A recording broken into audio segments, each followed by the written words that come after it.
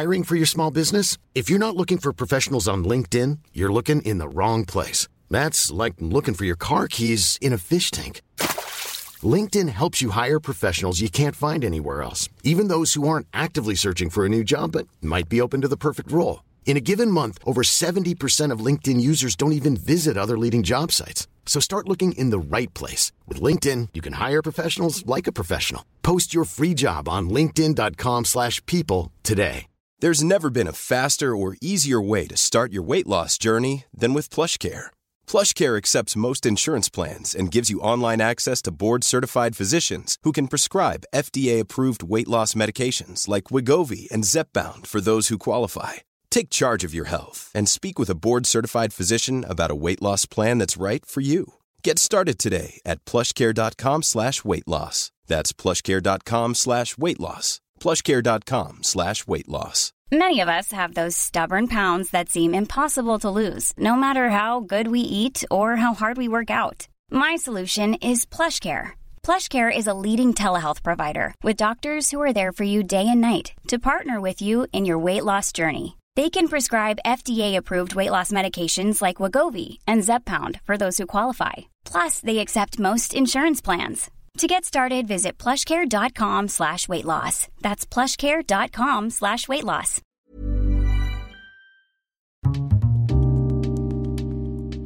Det här programmet handlar om en noga utvald bok och ett samtal med dess författare. Välkommen till Lära från lärda. Fredrik Hilleborg vid micken, och den här veckan har jag läst en bok som heter Sydafrika på andra sidan regnbågen. Med mig Anna-Charlotta Johansson. Välkommen. Tack så mycket. Idag ska vi prata om Sydafrika helt enkelt. Väldigt spännande och kul ska det bli. Men du får gärna börja med att presentera dig först. Jag ursprungligen från Blekinge, som man kan höra. Men har levt de sista åren, ska jag säga, stora delen av mitt liv i alla fall, i Stockholm och i Kapstaden.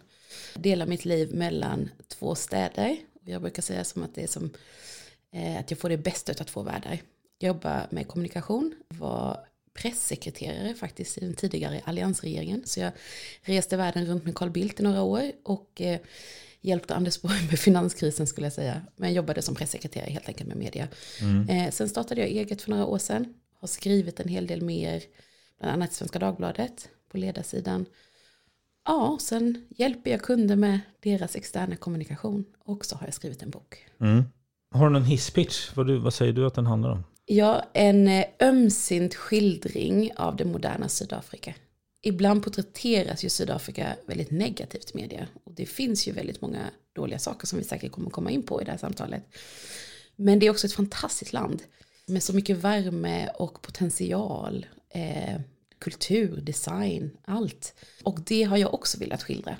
Det ska inte bara vara den här negativa bilden av Sydafrika liksom. Hur mycket människor bor där? Ungefär 60 miljoner. En intressant sak tycker jag, det är att det är en väldigt ung nation. Den är liksom nästan hälften av sydafrikanerna idag är födda efter apartheid. Just det. Så det är oerhört ung nation. Efter 94 då? Exakt, när apartheid avskaffades. Eller snarare, det var då första demokratiska valet hölls. Och varför är det egentligen en ung nation? Lever man kortare, alltså blir det inte folk gamla, eller är det för att det föds så mycket? Fast, man det? Alltså som i andra, jag tror det föds många barn, gör det. Men jag tror som i många andra länder så ökar ju medellivslängden liksom. Sen, jag vet faktiskt inte om det spelar roll i sammanhanget, men att man hade en väldigt stor AIDS-epidemi liksom tidigare, och sen har man kanske lyckats få stopp på det lite längre med medicin och liknande. Även om den är fortfarande väldigt utbredd. Ja, det är ett sidospår, det är inte det boken handlar om, just statistiken där. Men det är en ung nation i alla fall. Ja. Och det här med att hälften är födda efter 94 då, är ju intressant, för det påverkar ju också vad man har för inställning till det. Men jag tänkte, en fråga som du också nämner i boken, det är att du har vänner, skrev du, som brukar fråga dig, men är det farligt att åka dit? Och det har jag också tänkt lite när jag skulle vilja åka dit, men man tänker, är det sådär, hur farligt är det? Ja, jämfört med Sverige så så är det farligt, så kan man väl säga. Men samtidigt så är vi ju många som bor där och har valt att bo där och tycker inte att det känns som att det finns en sån överhängande risk varje dag att något ska hända, så att vi ändå valt att liksom bo där och leva och må bra där. Oftast är liksom det dödliga våldet, om vi tar i Kapstaden till exempel med omnejd, så är det oerhört gängrelaterat.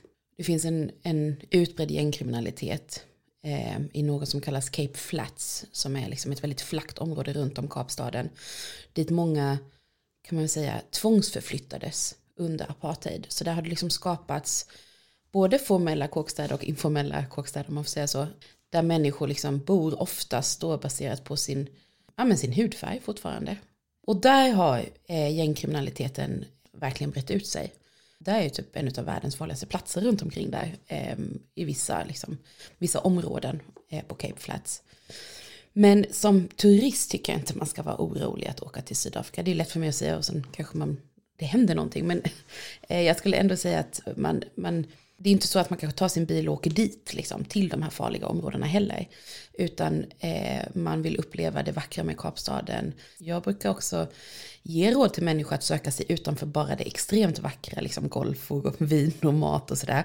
För att faktiskt få se någonting annat utav Sydafrika också. Men det kan man ju göra på säkra sätt. Alltså man kan åka till organisationer som bedriver verksamhet i kåkstäder. Genom kontakter kan man ju få... Ja, man kan helt enkelt få kontakt med människor som bor i områdena och som inte alls har med brottslighet att göra, så att säga, eller med gängkriminalitet att göra. För att balansera upp det då, lite här det farliga, så om du skulle sälja in eller förklara varför du bor där, vad är kraften, det positiva? Det finns nog egentligen lite olika förklaringar till det. Jag studerade i Kapstaden när jag var ung. Och läste på Kapstadens universitet och gjorde båda mina magisteruppsatser i stan vid Kapstadens universitet på tema försoning, som är ett viktigt ämne i Sydafrika. Och jag tror det är lite sådär att när man åker till ett ställe när man är ganska ung och på något sätt, jag vet inte, man upplever liksom en frihet och känsla av att lära sig så mycket och bara framförallt vara fri, tror jag. Jag tror att det kan prägla en lite sen resten av livet, att den där platsen betyder väldigt mycket för en. Så var det för mig i alla fall. Så jag har liksom alltid, under hela min karriär i Stockholm och så där, har jag alltid lite drömt mig tillbaka till Kapstaden. Och så fick jag resa väldigt mycket med Carl Bildt ju, när jag jobbade. Och tyckte liksom ändå att ingen plats jag kom till var lika bra och vacker som Kapstaden och Sydafrika, och inte lika spännande. Så då sökte jag mig tillbaka och fann ett mer modernt Sydafrika. Och jag tror att det är den här komplexiteten i landet som jag tycker är väldigt spännande. Det är oerhört mångfacetterat. Jag är nyfiken utav mig och varje dag, och jag tror inte bara det beror på att det är ett nytt land, utan det beror på också på att det är Sydafrika, lär jag mig inte någonting nytt. Liksom. Det är svår politisk historia och sen ändå ska man leva sida vid sida och vara vänner på något sätt och jobba mot samma mål, att göra Sydafrika bättre. Liksom. Hur gör man det? Liksom, sånt. Och sen såklart kultur, mat. Det är väldigt mångfacetterat helt enkelt, och det tycker jag är spännande. Det är komplext. Inte helt enkelt liksom. Och jag tror jag gillar det. Och kan du inte också berätta lite om klimatet, naturen, djuren? Och då är ju Sydafrika ett på det sättet väldigt stort land, så det innehåller så många olika, kan man säga, säger man klimatzoner eller liknande? Jag vet inte hur man ska uttrycka det. Det heter något särskilt. Ja. Så att det finns ju liksom tropiska delar som är lite längre med kusten, lite mer norrösterut kan man säga. Medan Kapstaden är mer medelhavsklimat. Också kan skifta väldigt mycket i väderberoende och klimatberoende på. Det finns liksom, vi har ett stort berg som heter Table Mountain, Taffelberget, liksom mitt i Kapstaden. Just det som är platt där, ja, exakt. Avlångt så. Ja, och det gör att väder faktiskt kan skifta väldigt fort. Det är mycket grönare på ena sidan berget, mer vindigt på andra sidan, etc. Och sen har vi liksom också ökenlandskap, en del av Sydafrika. Så det finns de här olika zonerna av liksom geografi och klimat som är spännande.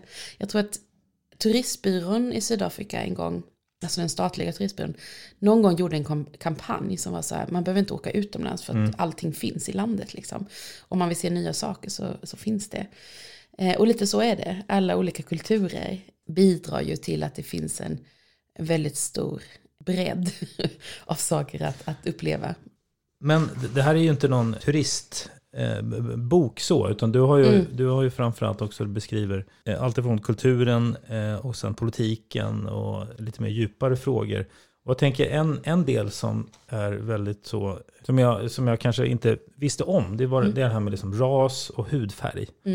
Någonstans som är väldigt närvarande i väldigt mycket där, så, som inte alls på samma sätt är i Sverige. Nej. Man pratar ju inte om ras här på det sättet. Nej, och det är ju en stor skillnad. Och som svensk tycker jag det har varit lite svårt att hantera ibland om jag ska vara ärlig. Men alltså under apartheid så fanns det ju då var ju grupperna indelade efter ras helt enkelt. Det fanns ju liksom en raspolitik. Och högst i den hierarkin var vita. Sen kom indier som är en minoritetsgrupp kan man väl säga i Sydafrika. Och sen kom färgad och sen kom svart. Och det här är många då som också dels, alltså i många delar av världen kallar man någon som är svart för colored. Men colored är liksom en egen grupp i Sydafrika som är en blandning utav en eller flera grupper. Och det är bland annat att det fanns ganska stor andel slavar som kom från Sydostasien historiskt. Och de har då blandats upp med vita och med Khoisan som är en ursprungsbefolkninggrupp kan man säga i västra Kapdistriktet. Lite mer ljushyade. Så då liksom är det en egen grupp. Att det är en blandning utav en eller flera av de grupperna kan man säga. Och sen blandas det upp med då kolonisatörer. Så idag förhåller man sig fortfarande till de här grupperna. Även om de såklart idag identifierar man sig. Är ju mer självvalt att identifiera sig i enlighet med liksom en rasgrupp om man får säga så. Men det lever ju kvar jättemycket. Dels för att människor bor och lever och jobbar ofta i ett liksom område. Eller liksom man lever med den grupp man tillhör ofta. Det är väl på arbetsplatser det såklart kan blandas. Men så fort arbetsdagen är över, om man går hem eller om man ska gå och ta en kopp kaffe med någon på jobbet, så är det inte alltför sällan att det är med någon som tillhör samma grupp som en själv så att säga. Nej, och som du skrev, 4 av 10 sydafrikaner säger att de aldrig eller väldigt sällan har kontakt med en annan ras. Och det säger ju ganska mycket att man liksom aldrig ens har kontakt med. Nej, precis. Att det blir uppdelat. Och mycket beror på som det här med att man sattes i olika områden och sen har man liksom bott kvar där. Precis så. Och sen ska jag säga också att arbetslösheten är väldigt hög i Sydafrika. Den är över 40%. Det gör ju också att väldigt många liksom blir bara inlåsta i den situation de är där de bor. Vilket gör liksom just den här delen av integration mellan grupperna ännu svårare skulle jag säga. Man förlitar sig på den informella ekonomin ofta. Framförallt om man är svart och bor i kåkstäder. Och vad är den informella ekonomin? Jag tänker att den räknas inte, alltså du har ju kanske till och med gett upp liksom, att du någon gång ska få ett jobb. Du har inte gått klart skolan, så då startar du en liten skoputsarservice i gathörnet. Och det är ju väldigt sällan en sån liksom blir beskattad. Så då är man ju utanför den formella ekonomin, en del av den informella ekonomin. Och den är väldigt stor i Sydafrika. Men och det här med ras, jag tänkte, hur kan det så att säga låta? Eller har du något exempel på just det? För att jag menar, här i Sverige, de flesta, i alla fall inte där jag befinner mig, så har man ju aldrig någon som ens bryr sig om eller pratar om det. Det finns så många olika sidor av detta att diskutera egentligen. Men på ett sätt så känner jag som vit svensk i Sydafrika att det inte spelar så stor roll. Jag umgås med vem som helst och de umgås med mig utan att tänka på det. Men ibland har jag också förstått att det är för att jag är svensk.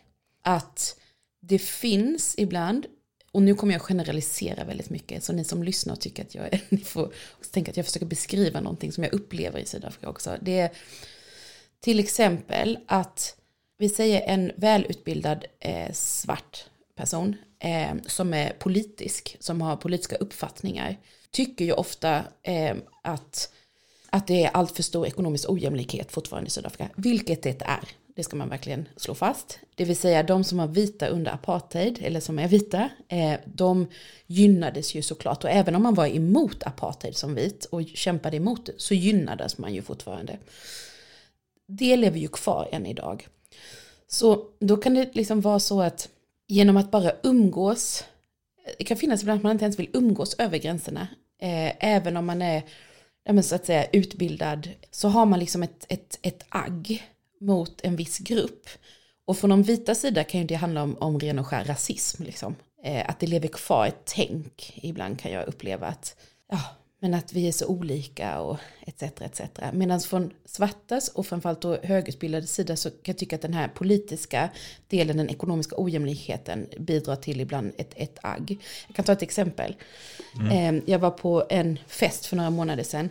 Det var en väldigt blandad fest, och då menar jag blandad, olika människor från olika sorters grupper. Jag kom in där och då är det liksom ett gäng kvinnor i min ålder, och jag märkte att de var inte jätteöppna till att prata med mig. Man märker det liksom i både stil och hur de tilltalar en och så.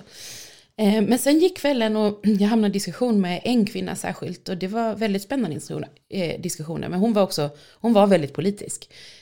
Lite sarkastisk ibland om vita. Liksom. Jättesmart, jättetrevlig egentligen. Och sen mot slutet av kvällen så säger hon ändå så här: du, ska inte jag kunna få ditt nummer? Jag tycker ändå vi hade så himla trevligt ikväll, säger hon. Och då blir jag lite förvånad, för jag hade ändå känt av det där lite. Och då sa hon så här: om du hade varit sydafrikan, då hade jag aldrig pratat med dig. Och det bara sätter fingret på någonting, tycker jag, som är lite att... Alltså om du hade varit vit sydafrikan. Ja, precis. Hon trodde jag var vit sydafrikan när jag kom in där.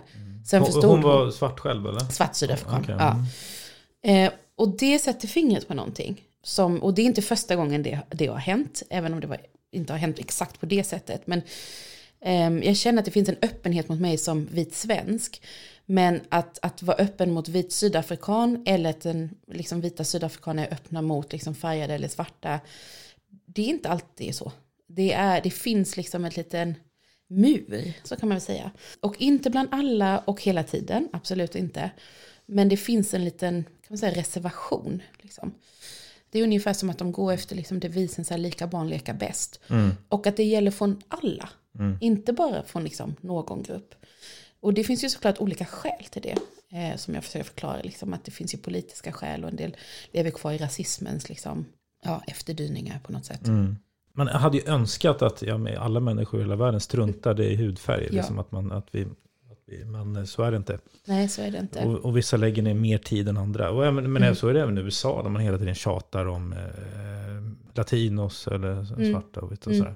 Det blir ju någonstans en ochans att tjata om det. Då blir det ju, det är viktigt. Yes, precis. Samtidigt då som från ett politiskt perspektiv, så att de har tillhört en grupp som har varit förtryckt i så väldigt, väldigt många år i ett land. Och det finns en ekonomisk ojämlikhet som lever kvar sedan dess. Sen kan jag tycka att ANC-regeringen liksom gör fel saker politiskt för att det ska bli bättre i Sydafrika. Nu, ja. Precis. Men det är en annan diskussion. Men jag kan också förstå att det finns en liksom, irritation. Alltså det var ju så många, irritation, det är ju större än så.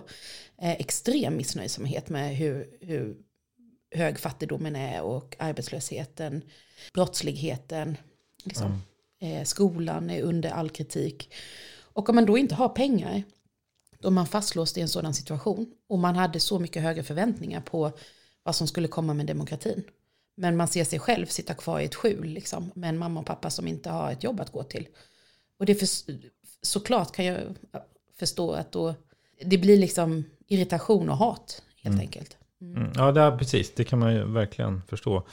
Men om vi tar dem som, för hälften nu är ju födda efter 94 då, efter apartheid. Hur skiljer sig, så att säga, nu får vi återigen generalisera väldigt mycket, men just att så här, det är helt nya generationer som växer upp som inte har det där i minnet. Den kallas born free generation faktiskt, född fri generationen. Alltså rent politiskt liksom, så de som var aktiva under apartheid, alltså mot apartheid, i den kampen har ju oftast haft väldigt starka band med ANC. För det var ju ändå det parti, liksom den rörelse som kämpade för friheten. Liksom. Den håller ju på att, den minskar ju hela tiden nu. Så att eftersom det är en ung generation, de har liksom inte det riktigt historiska band till ANC som deras föräldrar hade. Så politiskt öppnade det upp för möjligheter, om man får säga så, att det också finns en bredd utav fler partier. Så att det kan bli liksom en mer levande demokrati, om man får säga så, än vad kanske ANC har bjudit på. Som ibland lite så här enpartistat-känsla liksom. Hur skulle du, förutom den frågan med apartheid, hur skulle du jämföra det partiet rent politiskt med liksom höger-vänsterskalan i Sverige?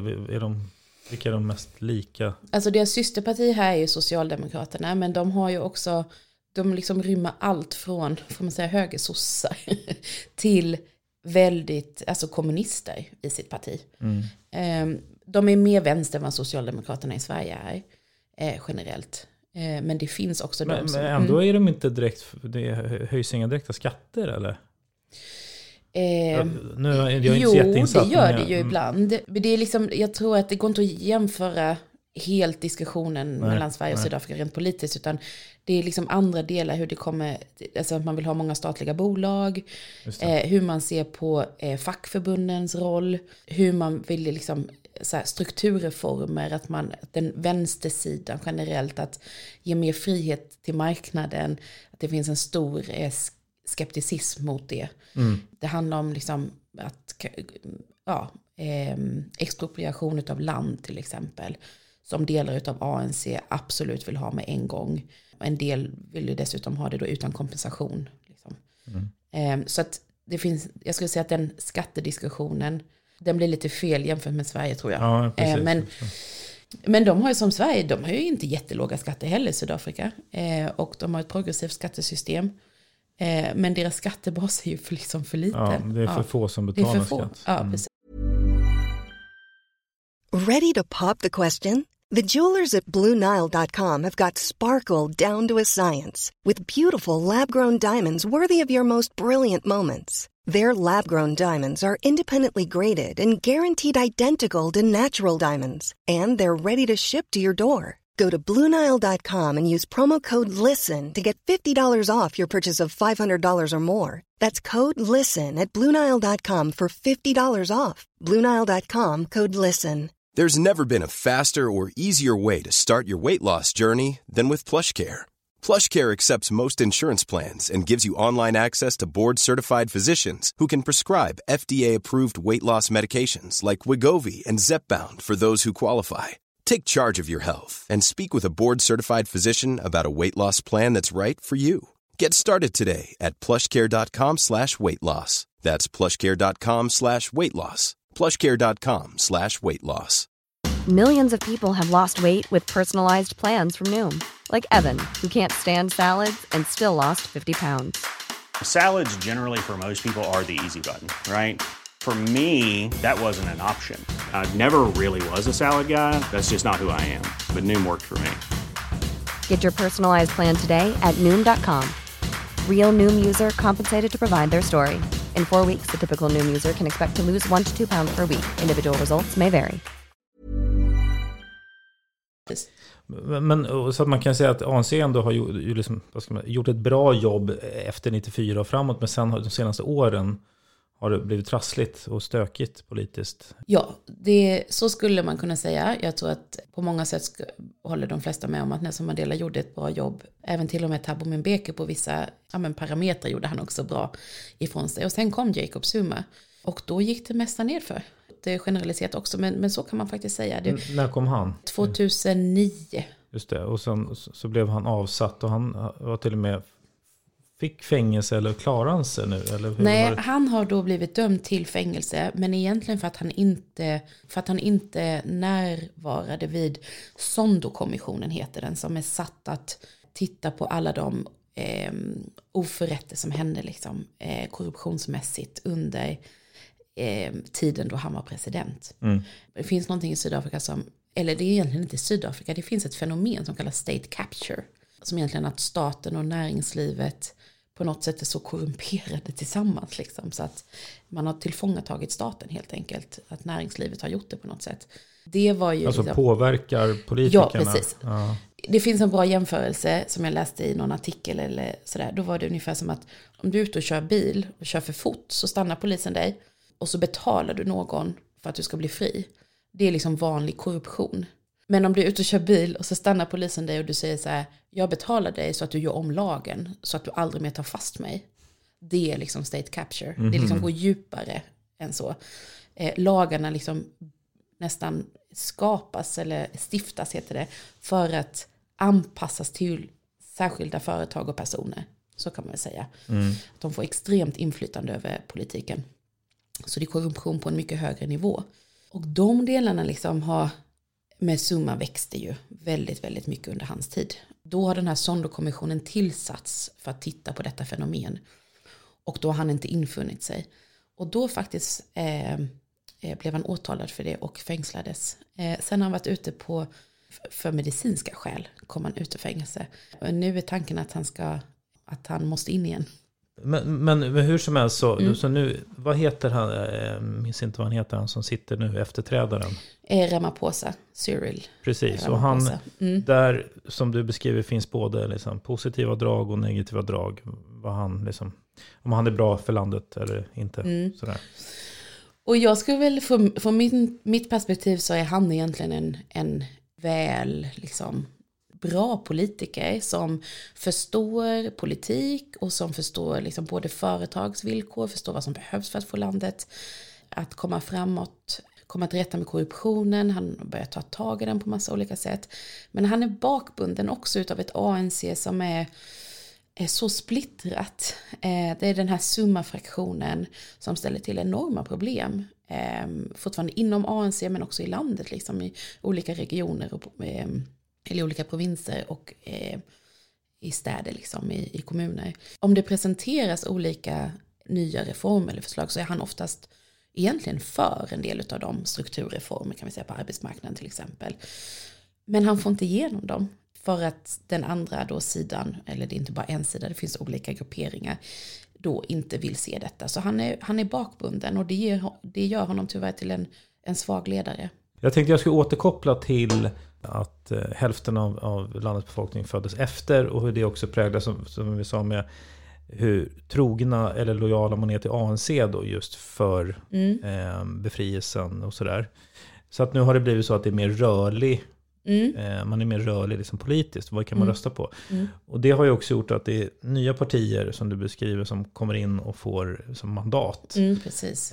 Bland annat, vad heter de? EHH eller EFF. EFF. Ja, just det. Economic Freedom Fighters. Just det. Och sen ett mer liberalt parti. Democratic Alliance. Som har kommit in. Som är egentligen det största oppositionspartiet till ANC skulle jag säga. Som också rent politiskt, policymässigt skiljer sig en del åt. Så det jag skulle väl kunna, det skulle väl kunna vara liksom Liberalerna, Moderaterna till viss del. Så, och EFF är ju mer som, det är ett kommunistparti. Ja, så det är väl liksom Vänsterpartiet om man ska dra det så, även om de inte kallas det kommunister i Sverige. Så väldigt extremt vänsterparti. Och leds utav, det är lite intressant det här partiet, för det leds av Julius Malema som är verkligen ingen duvunge i politiken. Han gick med i ANC tror jag när han var under 10 år gammal. Och så har liksom vuxit upp i politiken och var ANCs ungdomsförbundsordförande och hade stor makt inom ANC tidigare och hade en god relation med Jacob Zuma. Och sen så kom de ihop sig på olika sätt. Så att han lämnade, jag tror till och med han blev nästan utkickad. Och han är oerhört kontroversiell som människa och politiker. Han har liksom blivit, tror jag, dömd dessutom, i alla fall åtalad för att ha sjungit kampsånger liksom, som skjut boen. Boen är liksom vita afrikans, eller liksom afrikander som man säger på svenska, som är gamla ättlingar liksom från Nederländerna. En del av en vit minoritetsgrupp eller en vit minoritetsgrupp i Sydafrika. Ja, men då har han sjungit sådana kampvisor liksom att vi ska skjuta boen och sådär. Och de ställer ofta till bråk i parlamentet. De tar till fysiskt våld. Precis, det är de som har de orange, röda. Röda baskrar har de ofta på sig. Och nej men bara rent policymässigt också så är de är ganska extrema i sina åsikter. De vill förstatliga, tror jag, alla banker till exempel. Okay. Det är oroväckande då att de har vuxit. Ja, men det är det. Givet att de är så våldsamma också. Och att de faktiskt ganska ofta tar till, liksom, alltså de sätter rasgrupper mot varandra. Alltså de använder rasbegreppen fortfarande på det sättet och sätter grupper emot varandra politiskt. Men det gör att många unga också attraheras utav det. Det, jag tror stilen, liksom, vokabuläret så här, som han använder, att han sätter hårt mot hårt. Liksom. Det finns ju med all rätta också liksom en stor grupp som vi pratade om som är väldigt missnöjda med hur Sydafrika har blivit, och då är det ju lätt att ta till liksom, en så här missnöjesparti, så kan man väl ändå kalla EFF, tycker jag. Så att om du skulle liksom måla upp det politiska landskapet och var man står och vart man liksom står inför, då är det EFF är så att säga ett liksom missnöjesparti som slåss i bemärkelse då på ena. Vad har vi med då? Så har vi Democratic Alliance som är ett mycket mer blandat parti. Också liksom, man tittar till vilka som är medlemmar och röstar på det. Har letts av lite olika personer genom åren. Det föddes faktiskt ur apartheid motståndsrörelsen också. Många anklagar det för att vara ett vitt parti. De har en vit ledare idag, och det kan vi diskutera mer hur strategiskt det är eller inte. Men de har så mycket interna problem, det här partiet i Sverige. Alltså de gör bort sig ganska ofta, tycker jag, medialt. De är dåliga strateger. Ja, det var någon kvinna där som hade uttalat sig på Twitter, va? Ja. Och så vidare, alltså gjort blunders. Precis, och hon har väl liksom Helene Sillighet, och hon är tidigare ledare för partiet, men har fortfarande en väldigt stark ställning, framförallt i Västra Kapdistriktet. Jag tror hon lockar en stor del av vita väljare. De är väldigt starka i Western Cape, alltså Västra Kapdistriktet, och där leder de också liksom den lokala regeringen, så att säga. Men hon har ju flera gånger liksom gjort bort sig och pratat om att kolonialismen var inte bara till ondo, till exempel, och liknande. Och det är klart att det gör människor fruktansvärt arga, liksom, att en vit kvinna säger det. Även om de har också väldigt mycket spännande personer så här, som har tagit liksom olika positioner för dem, som borgmästare i Johannesburg och liknande genom åren. Men de lyckas liksom ändå inte. De slarvar bort liksom makten på något sätt i interna groll. Ungefär så känns det när man följer sydafrikansk politik och har gjort det genom åren. Jag tror för att de ska lyckas bli större och växa, så måste de liksom också förhålla sig till att det är väldigt få som skulle rösta fram en vit ny president. Jag tror det. Man vill inte att färg ska spela roll, men det är för tidigt in på apartheid liksom, att rösta fram en vit president. Och sen som tredje parti ANC, finns det något mer som har betydelse? Det finns jättemånga mindre partier. Det finns också regionala partier som är viktiga för olika delar. Men det är de tre, skulle jag säga, som spelar störst roll. Alla är ju liksom röriga på sitt sätt, kan man säga. Ja. Vilka skulle du rösta på om du fick rösta? Oj, vad svårt. Det är ungefär som om du skulle fråga mig vilka jag ska rösta på i Sverige. Jaha, det tycker jag är svårt. Ja, det finns inget. Oj.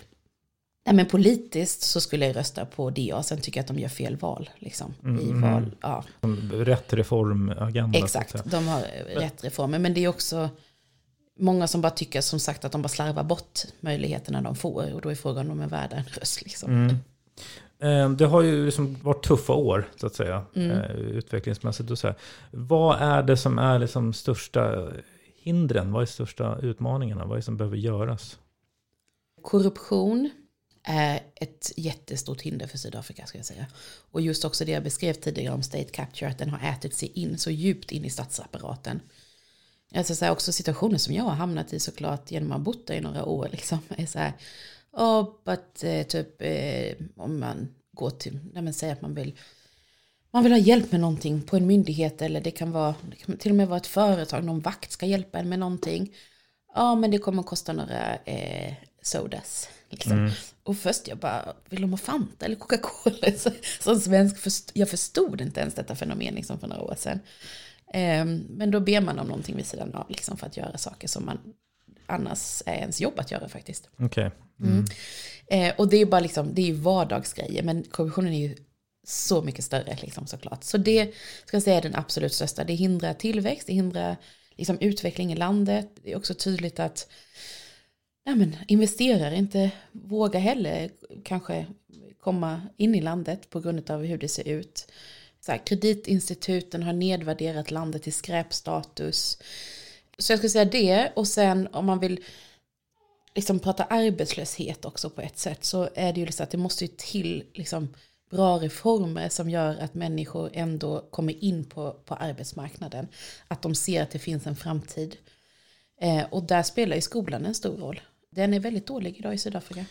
Precis, du har ju beskriver det ganska ingående, det här med att det är uppdelat. Alltså att det går vita i vita skolor i princip, eller bättre skolor, och svarta i sämre skolor generellt. Och det också utgår mycket från de här områdena som de blev, så att säga, de här bostadsområdena, att de bor kvar i olika områden. Alltså, precis. Hänger det liksom kvar som ett arv? Precis, det hänger kvar. Sen finns ju de familjer som vi säger tillhör liksom undre medelklass eller till och med liksom har det väldigt kämpigt om dagarna, som gör allt för att deras barn ska få den bästa utbildningen och därmed liksom samla alla sina resurser för att barnen ska kunna gå på en lite bättre skola än den som ligger kvarteret bredvid. Så på ett sätt tycker jag också att många förstår vikten av utbildning också. Men ibland så, framförallt om man bor i de rurala delarna av Sydafrika, så finns det liksom ingenting annat än en byskola där det inte finns kompetenta lärare överhuvudtaget. Ja, du beskriver en stor brist på lärare enormt, också generellt. Ja. Och där kunskapsnivån på lärare generellt är skrämmande låg.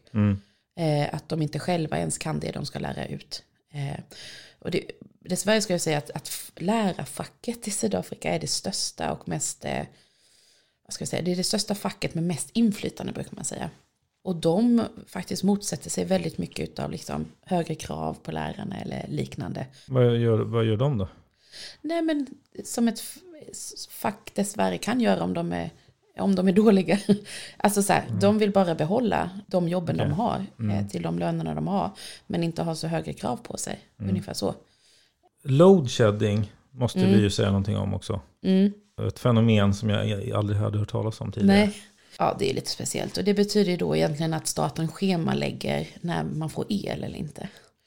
Och det beror på att det statliga bolaget Eskom inte klarar av att leverera el så som de ska göra. Så man stänger ner elen liksom i områden. Så att jag har en app liksom som heter Eskom Push. Som berättar för mig, nu har nivå XX börjat. Det kan vara 2 säger vi. Och då vet jag, nivå 2, det betyder att jag antagligen kommer ha elavbrott 2 gånger under 1 dygn, 2,5 timmar. Och då får man liksom planera runt det lite så gott man kan. Men det är ju svårt att ladda telefon och dator och sådär. Bara om man har liksom grindar till sitt hus. Att de kan börja krångla. Ja. Men så här ser det ut i hela Sydafrika. Det kommer oftast i perioder av veckor där det är mycket load shedding. Och så kan det vara veckor där då har de gjort viss underhållning liksom. Så då, på ett sätt låter det ju rättvist att alla får så att säga hjälpas åt. Så är det ju. Sen kan man ju tycka att det är väldigt orättvist att staten inte kan det. Liksom. Alltså, så här, för tillväxt också möjligheter så är det ju också, affärer stänger ner, restauranger kan inte laga mat. Nej, precis. Det kostar samhället. Tänk produktionen. Det kostar ju samhället enormt mycket pengar att inte... och framförallt den delen av samhället som behöver hålla igång för att det ska finnas en produktion gående liksom. Och varför får man inte ordning på så att det finns mer el? För att Eskom är ett av de bolagen som är drabbad av långvarig korruption och misskötsel skulle jag säga faktiskt. Och det här är då också ett typexempel där ANC är splittrade, där man oftast absolut inte vill få in liksom privata företag på elmarknaden ens. Så det är ett exempel på där vi har flera olika... Ja, exakt. Ja. Så det går att lösa? Det skulle kunna gå att lösa. Tänk bara på, tänk på allt vatten som finns i Sydafrika. Det skulle finnas fantastiska möjligheter att ha andra källor helt enkelt, energikällor. Men det är svårt. Jag tänkte vi ska också nämna, så att det inte blir för som negativt. Jag tänkte du tog upp massa spännande positiva saker. En sån sak som jag skrev ner var de här Bitprops hus. Bitprop. Så som var det som bara som ett exempel på en innovativ. Det är många som driver innovativa idéer. Absolut. Och sådär. Visst var det hus som byggs som man... Och ett problem i Sydafrika har varit till exempel att det är svårt att få lagfarter till sitt land. Liksom. Framförallt om man då bor i kåkstäder till exempel. Och om man inte har lagfart och ägarbevis till liksom sitt hus och sitt land, så är det också svårt att ta lån på det till exempel. Om man vill göra någonting med det eller liknande. Så då har Bitprop, som för övrigt ägs utav i alla fall till del ägs utav en svensk, Carl Fredrik Sammeli, som flyttade ner för ett antal år sedan, har startats upp då Bitprop, och väldigt spännande. Så då går de in med investerare och dels hjälper de personer med att få lagfarter till sitt hus som annars inte riktigt vet hur man gör det. Och sen investerare hjälper till, och så bygger man olika små lägenheter på baksidan utav de redan liksom husen som står där. Och det gör att de som äger huset och marken får liksom en inkomst via hyresintäkter under en längre tid framöver.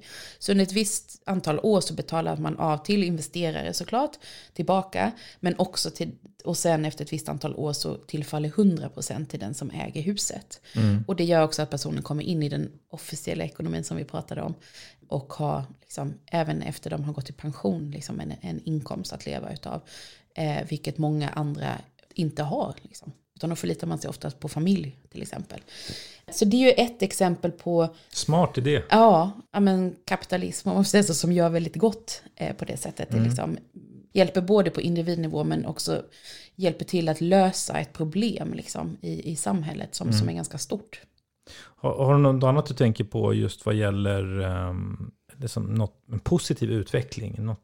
Saker som rör sig i rätt riktning? Ja, alltså det blir lätt att man pratar om alla dem, och det är för att Sydafrika har liksom gått åt en negativ utveckling de senaste åren, så det är lätt att hamna i den diskussionen. Men jämfört också titta i regionen, så är Sydafrika ett väldigt välutvecklat land med också väldigt hög kompetens i den arbetskraften som finns, så att säga. Sen behövs det göras mycket mer på utbildningssidan, liksom, om vi tänker hur det ska fungera liksom, om 10, 20, 30 år framöver. Men det är också ett land som många tycker om men som är bra att outsourca till exempel till. Det är digitaliserat på stora, många delar. Ja, det är ett bra liksom, land att bedriva verksamhet också för utländska företag. Sen är det den här politiska instabiliteten som känns lite läskig, om man säger så. Och hur liksom, landets höga arbetslöshet framgent, hur det ska bli. Men de ligger ju långt före många andra länder i regionen, får man ändå säga. Och med det så kommer ju att den svarta medelklassen ökar ju och växer.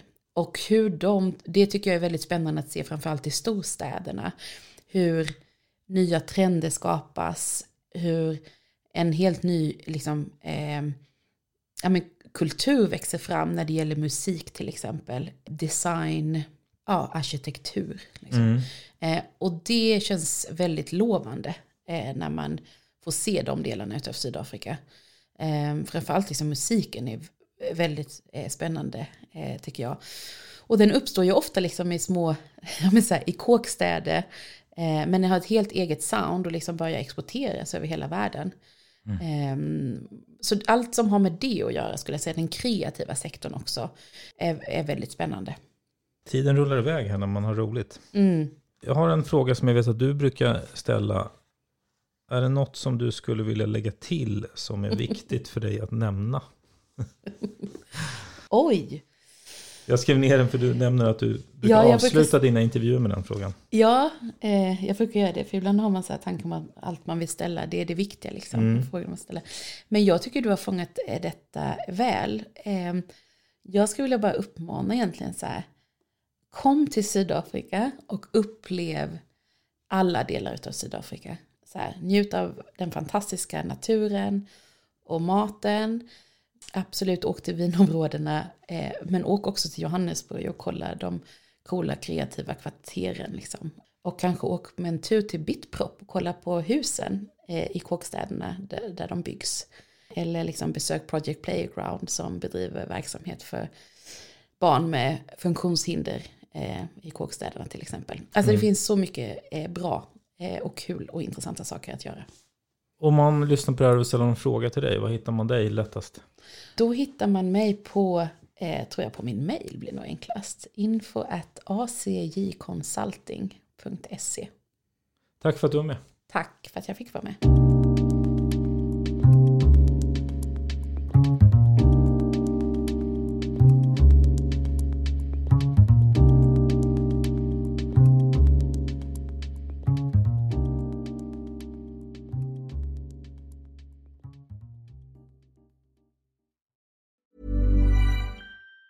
Planning for your next trip? Elevate your travel style with Quince. Quince has all the jet-setting essentials you'll want for your next getaway, like European linen, premium luggage options, buttery soft Italian leather bags, and so much more. And it's all priced at 50 to 80% less than similar brands. Plus, Quince only works with factories that use safe and ethical manufacturing practices. Pack your bags with high-quality essentials you'll be wearing for vacations to come with Quince. Go to quince.com/trip for free shipping and 365-day returns. Planning for your next trip? Elevate your travel style with Quince. Quince has all the jet-setting essentials you'll want for your next getaway, like European linen, premium luggage options, buttery soft Italian leather bags, and so much more. And is all priced at 50 to 80% less than similar brands. Plus, Quince only works with factories that use safe and ethical manufacturing practices.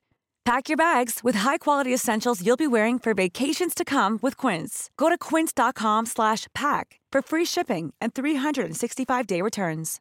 Imagine the softest sheets you've ever felt. Now imagine them getting even softer over time. That's what you'll feel with Boll & Branch's organic cotton sheets. In a recent customer survey, 96% replied that Boll & Branch sheets get softer with every wash. Start getting your best night's sleep in these sheets that get softer and softer for years to come. Try their sheets with a 30-night guarantee. Plus, get 15% off your first order at bollandbranch.com. Code BUTTERY. Exclusions apply. See site for details.